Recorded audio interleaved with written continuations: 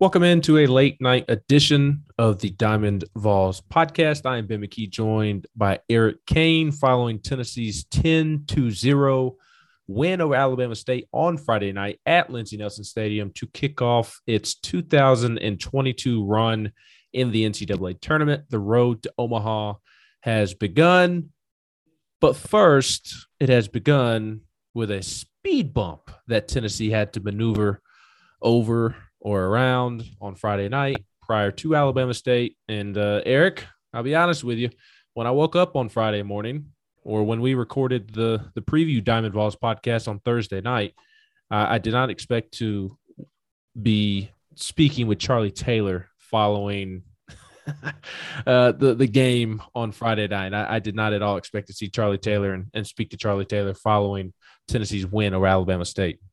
Yeah, I don't think anybody did, Ben. Your story up on the front page of VolQuest.com. He was 2 for 31 and 10 starts coming into the nights. I believe his average is like 0.56, something like that. And numbers didn't look good. And I mean, it's not like he went out there and drove in 6 runs tonight, but thought he made contact. I mean, he just missed a home run there. I believe that was the second at bat. Of course, he had the squeeze play that brought in a run there in the 6th inning. I thought he caught the ball very well. Thought he managed the game very well for Blade Tidwell. Thought he had a good night. Thought he had a really, really good night. But it's opportunity. He took advantage of his opportunity. He will likely get another opportunity at least tomorrow. We'll see what the future holds. But sometimes that's life. You get thrown in the fire, and you gotta see what you can make of it. And I thought Charlie Taylor did a pretty good job here on a Friday night, and he was a part of the win, a big win for Tennessee, 10-0 over Alabama State. And Charlie Taylor was in the game. For those who are living under a rock and have not seen, Charlie Taylor was in the game because Evan Russell was not made available for tonight's game. It was quite the blindside getting out of my car in the Lindsey Nelson Stadium parking lot, and I get a text from a buddy, what's wrong with Evan Russell? And my response was, what do you mean? Because I was unaware. Again, this was a complete blindside. I think very few people knew, if not a handful, and those close to the situation. But Evan Russell not available for tonight's game. Tennessee said prior to the game that Tony Vitello would update his status after the game and that Charlie Taylor would start in his place. And obviously there are a ton of rumors circulating, and we are not going to address the many rumors that are out there. I don't want to give life to those rumors. Tony Vitello said after the game, when he finally did speak following Tennessee's 10-0 win, that he received a text message from Evan earlier in the day, early Friday morning, and that he was sick. I asked him if he expects him to be available at any point the rest of the weekend, and he said essentially, or he did say that I don't know. He said that, but kind of reading between the lines, at least the way I interpreted his response, I did not sound very confident that he was going to make another appearance this weekend. So we'll see how that plays out. I know everybody wants to know the exact reason why Evan was not available. Again, there are many rumors, many silly rumors, in my opinion. Tony Vitello, as I mentioned, said that he was sick. Do I think that's the complete story? No, I do not. Do I think that there are more details and maybe I don't want to say that Tony is just flat out covering for Evan, but I do think it is a situation to where Evan is dealing with some personal issues, and everybody should respect his space.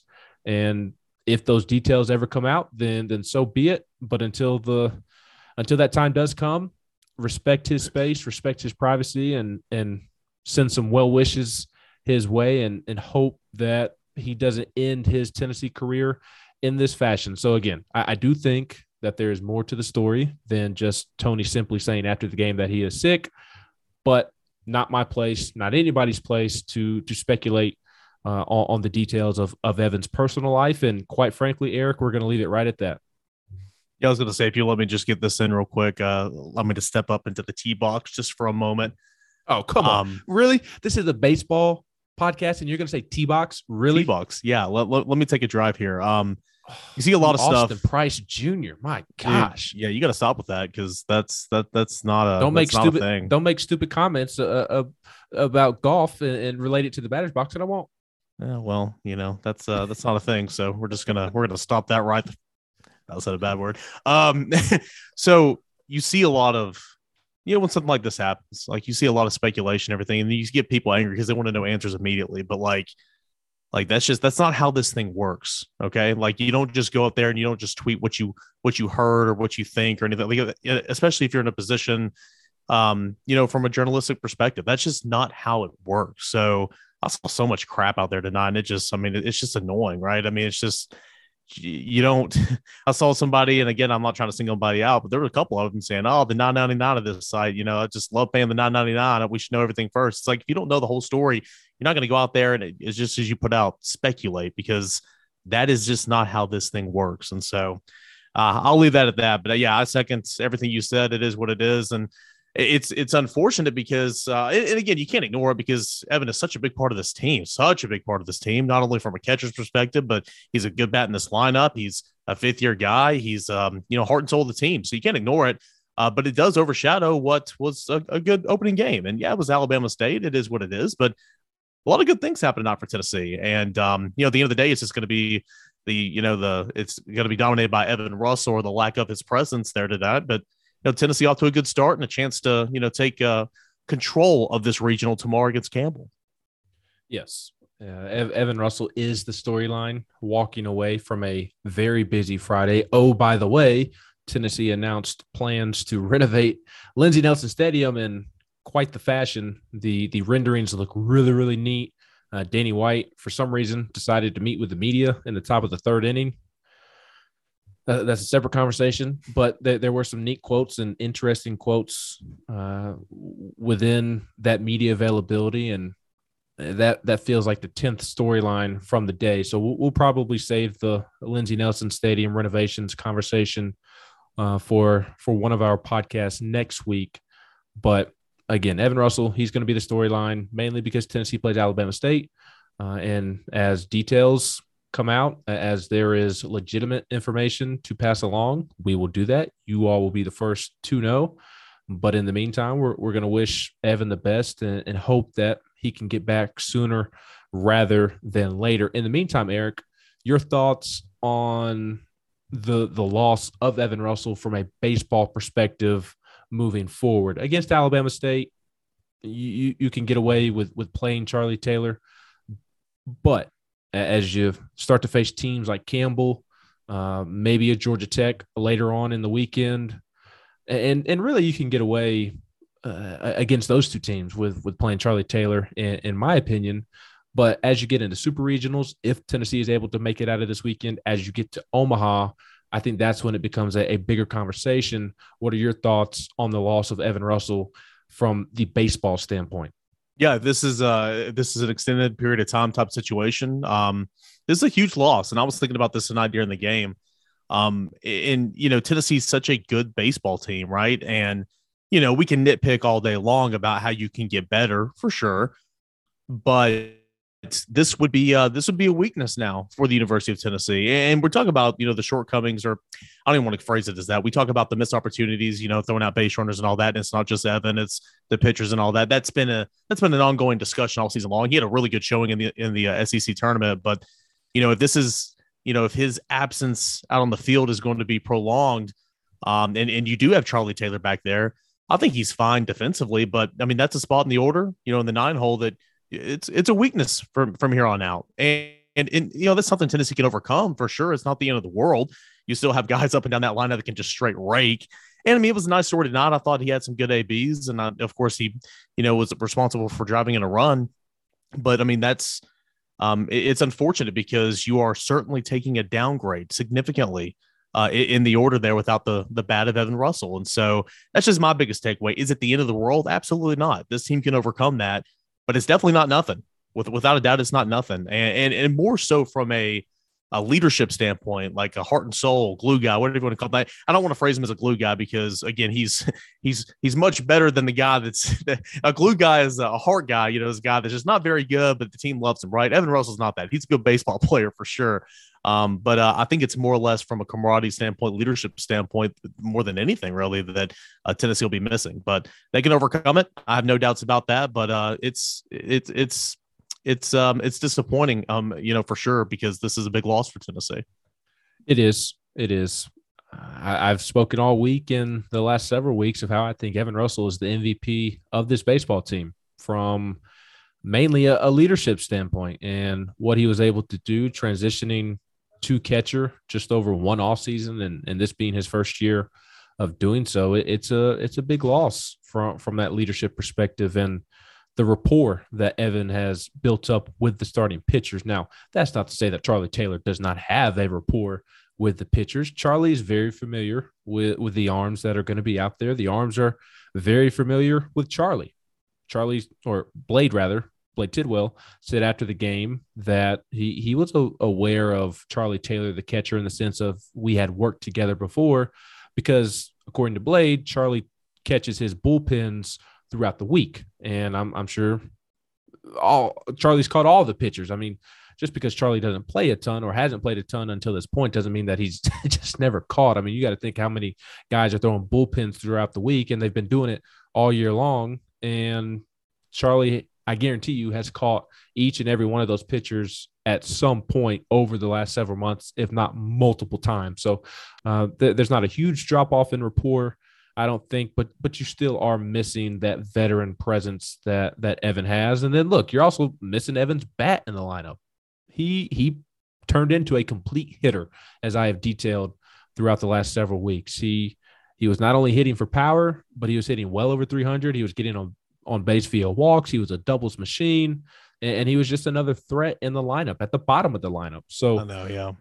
So it's really unfortunate. And then again, defensively, not Yadier Molina back there trying to throw out runners, but doing a great job of stealing pitches, framing pitches, keeping the ball in front of them, giving the pitchers confidence. You're going to miss a lot of intangibles with Evan Russell if he's not able to come back. But I don't think there's going to be a steep drop-off with Charlie when it comes to the glove. And although you're really, really going to miss Evan's bat, the main priority for Evan and Charlie and any catcher is the defensive side of things. And there's not going to be some steep drop-off in that realm. So at least you have that. Yes, maybe you have essentially a guaranteed out. At least that's what the stats say at this point in terms of Charlie's bat. But there's not going to be a drop-off defensively. And I think if there was a steep drop-off defensively, that would be the much, much bigger issue. And who knows, maybe Charlie's able to get something going with the bat. He nearly hit a 2-run home run tonight against Alabama State.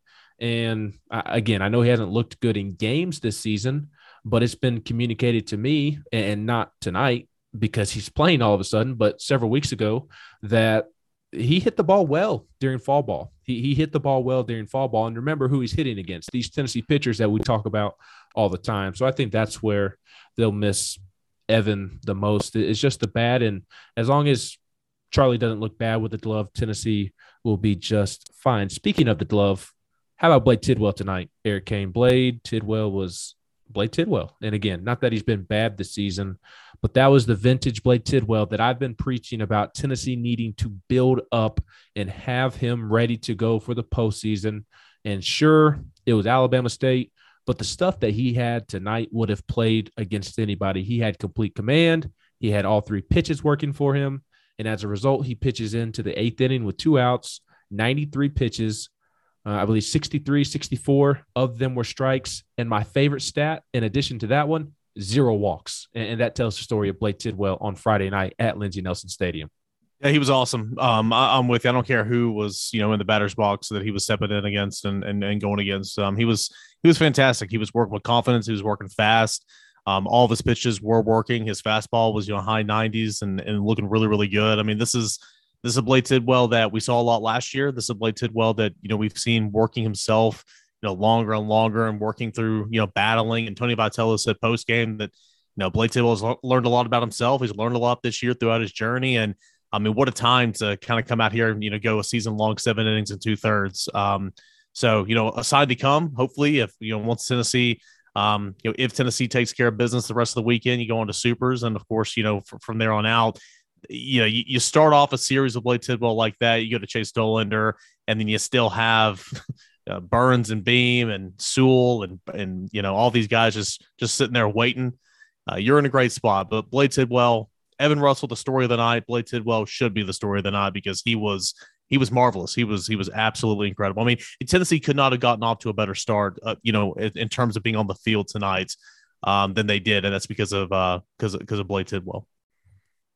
Yeah, but again, that was first round pick Blake Tidwell. That's why you see him predicted to go in the first rounds of these mock drafts. And good luck finding a better 1-2 punch in the country with Blake Tidwell and Chase Dolan. There's a lot of pitching staffs that leave a lot to be desired this season. A lot of injuries this season with some big time pitchers throughout the country, and as a result, there's been a search for these teams with great pitching. That's what separates Tennessee so much is that there's a lack of pitching. And if you get that Blake Tidwell throughout the postseason paired with what Chase Dollander has been doing, and then you have Chase Burns and Drew Beam and Camden Sewell on the back end, you already have a filthy bullpen.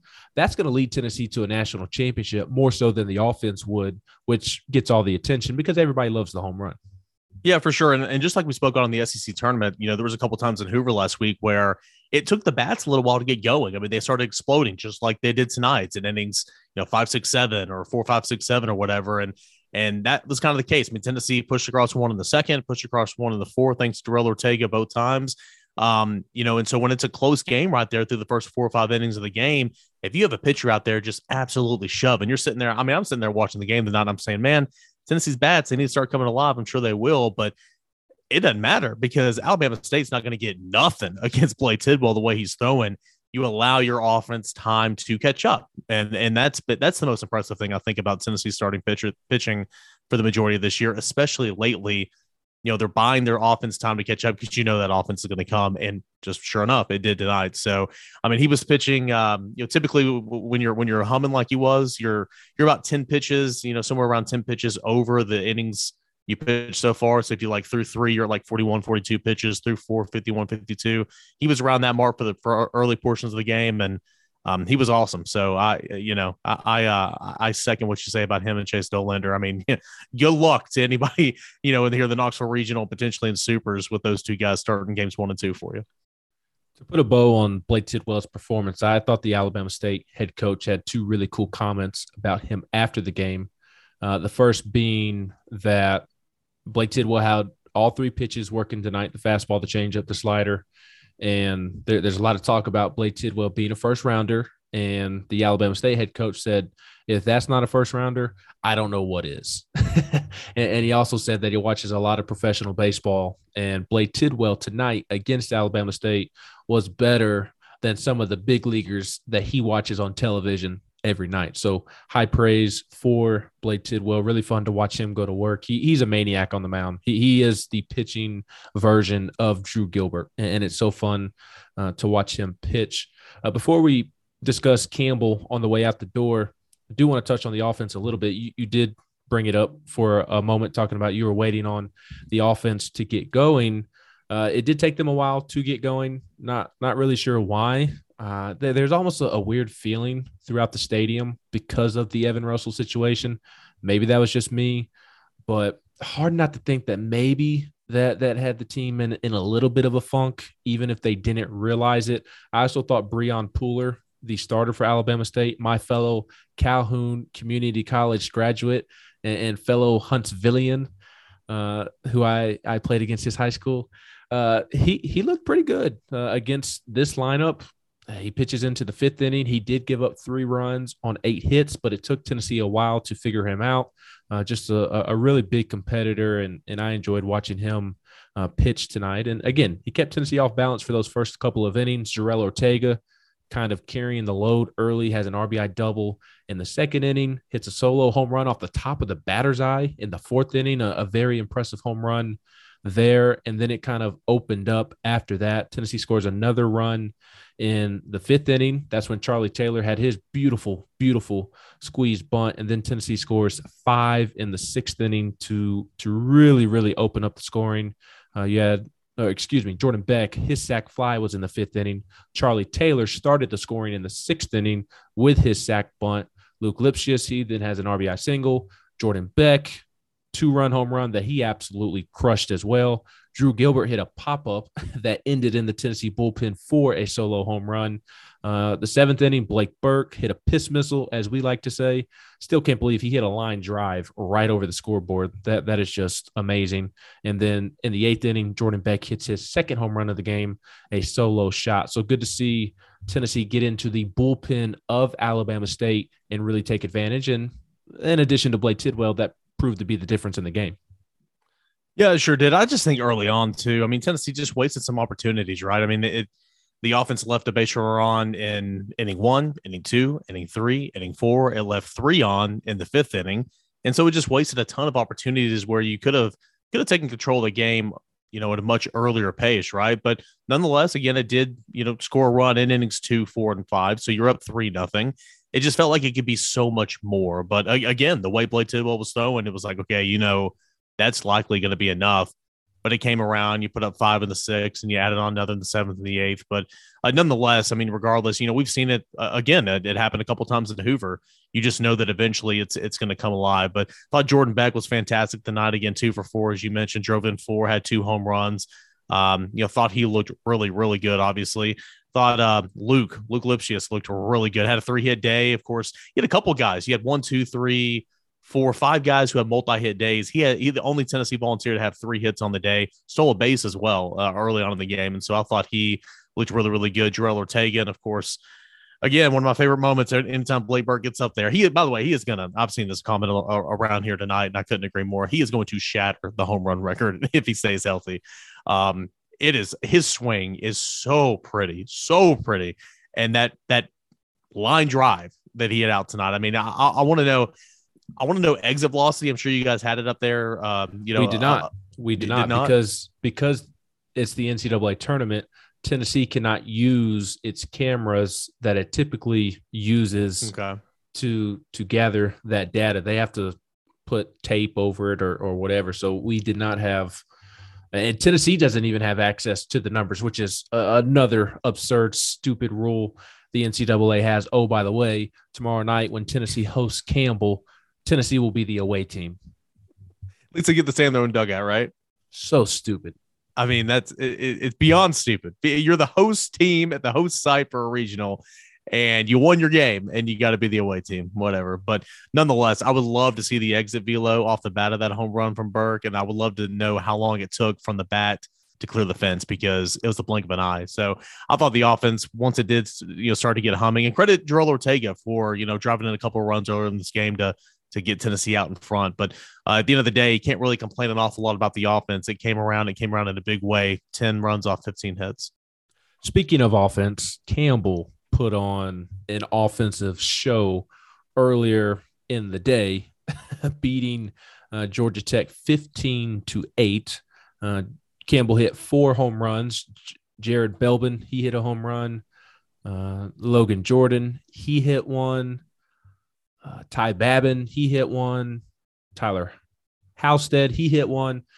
Just a lot of homers from that Campbell lineup, and that's not even their best player, Zach Neto, getting in on the action, although I did see him hit 2 balls to the warning track. The ball was flying out there in that first game, and begs the question. Real quick, he just finished with 3 hits and scored 4 runs. Not too shabby. There were 3, 4, 5 hitters. Each had 3 hits on the day. Yes, they had 16 hits in 6 innings. 16 hits in 6 innings. They finished with 18 hits, which was, you can only imagine, a program record in an NCAA tournament game. But it begs the question, because we mentioned how bad the Georgia Tech pitching was on the preview podcast. It is butt booty terrible, or in another word, it is ass. So it begs the question, that offensive production from Campbell, how much of it is them? How much of it is really, really poor Georgia Tech pitching? I would say it's a mixture of both. Yeah, I think that's safe to say it's a mixture of both. I mean, they've got a decent lineup. We discussed, on the preview pod, that they got some guys that can stroke in that lineup. And we mentioned, we name called a couple of those guys, and like Nito and whatnot. But again, Georgia Tech, just abysmal on the mound all year long. It's been the reason why that offense has probably been so good, because they've had to score so many runs to win as many games as they did. So I think it's a combination of two.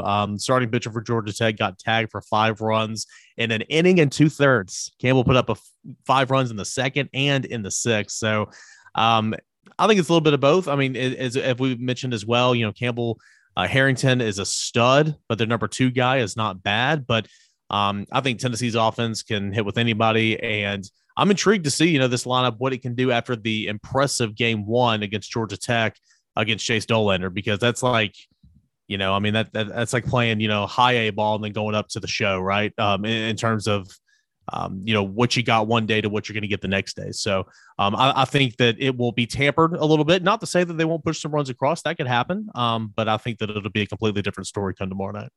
Yes. And the starting pitchers for Campbell and Tennessee tomorrow night will dictate the outcome of the game.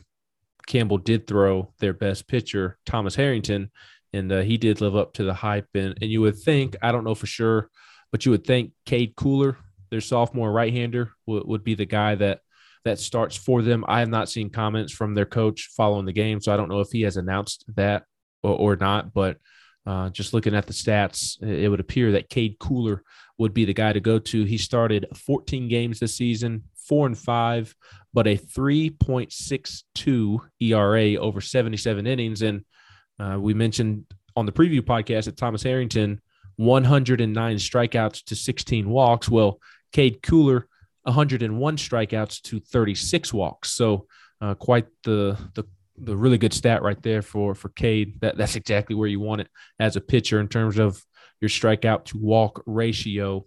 But he, assuming he starts, and Chase Dollander, who Tony Vitello did confirm as if it needed to be confirmed. I mean, it's not rocket science. We all knew Chase Dollander was going to start game 2, but he did confirm it post-game when somebody asked.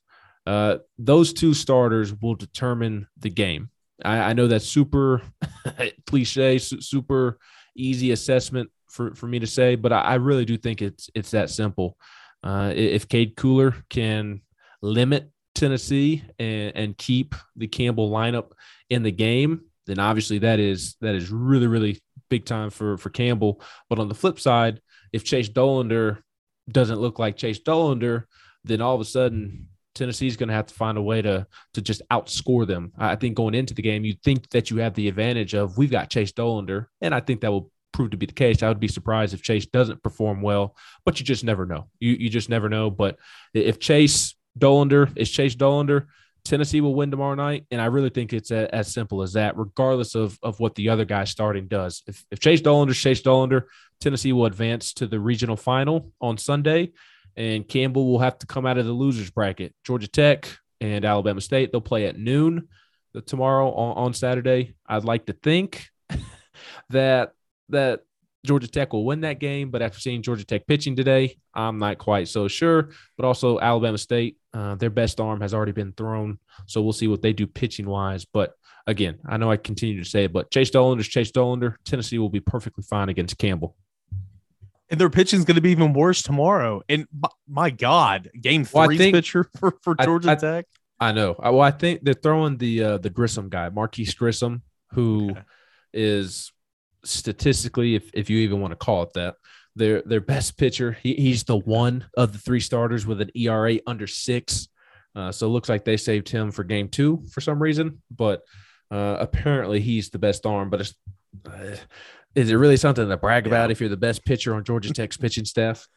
Yeah, probably not. And even like, when you're looking at this matchup for Tennessee and Campbell tomorrow, say Dollander goes up there and he doesn't have his best stuff. Hey, that happens sometimes.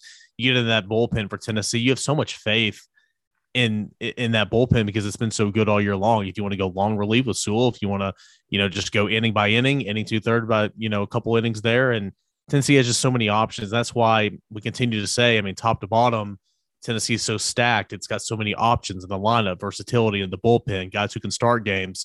That now we're to a point to where we can pinpoint exactly what is a weakness for Tennessee moving forward, if it's for a long period of time, which would be that 9-hole hitter moving forward. And that's it. I mean, Tennessee, again, it's just the nature of the beast. It's got that many options. So We'll see. The top talent wise, this lineup, I feel like this lineup can beat anybody regardless. And I don't expect Chase Dillon to struggle tomorrow. So we'll see. But Campbell, as we both thought, won the game earlier today, and that will be Tennessee's opponent. And if you win tomorrow night at 7:00, you head into Sunday in the driver's seat and ready to put it away.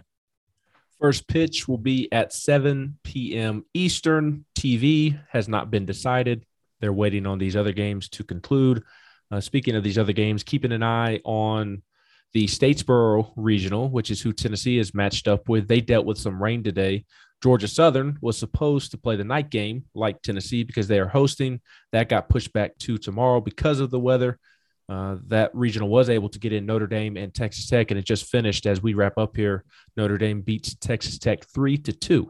So I do think Notre Dame wins that regional, and so far they're off to a good start. But again, first pitch tomorrow night between Tennessee and Campbell, 7 p.m. Eastern. And I said it last week against LSU, Chase Dolander versus LSU. That lineup was must-see TV. I think Chase Dolander versus this Campbell lineup is must-see TV as well. On the way out the door, Eric, do you want to hear a fun fact? Let's hear it. Wins in the NCAA tournament on Friday. Tennessee 1, Vanderbilt 0. He's Eric Kane. I'm Ben McKee. We'll talk to you all Saturday night.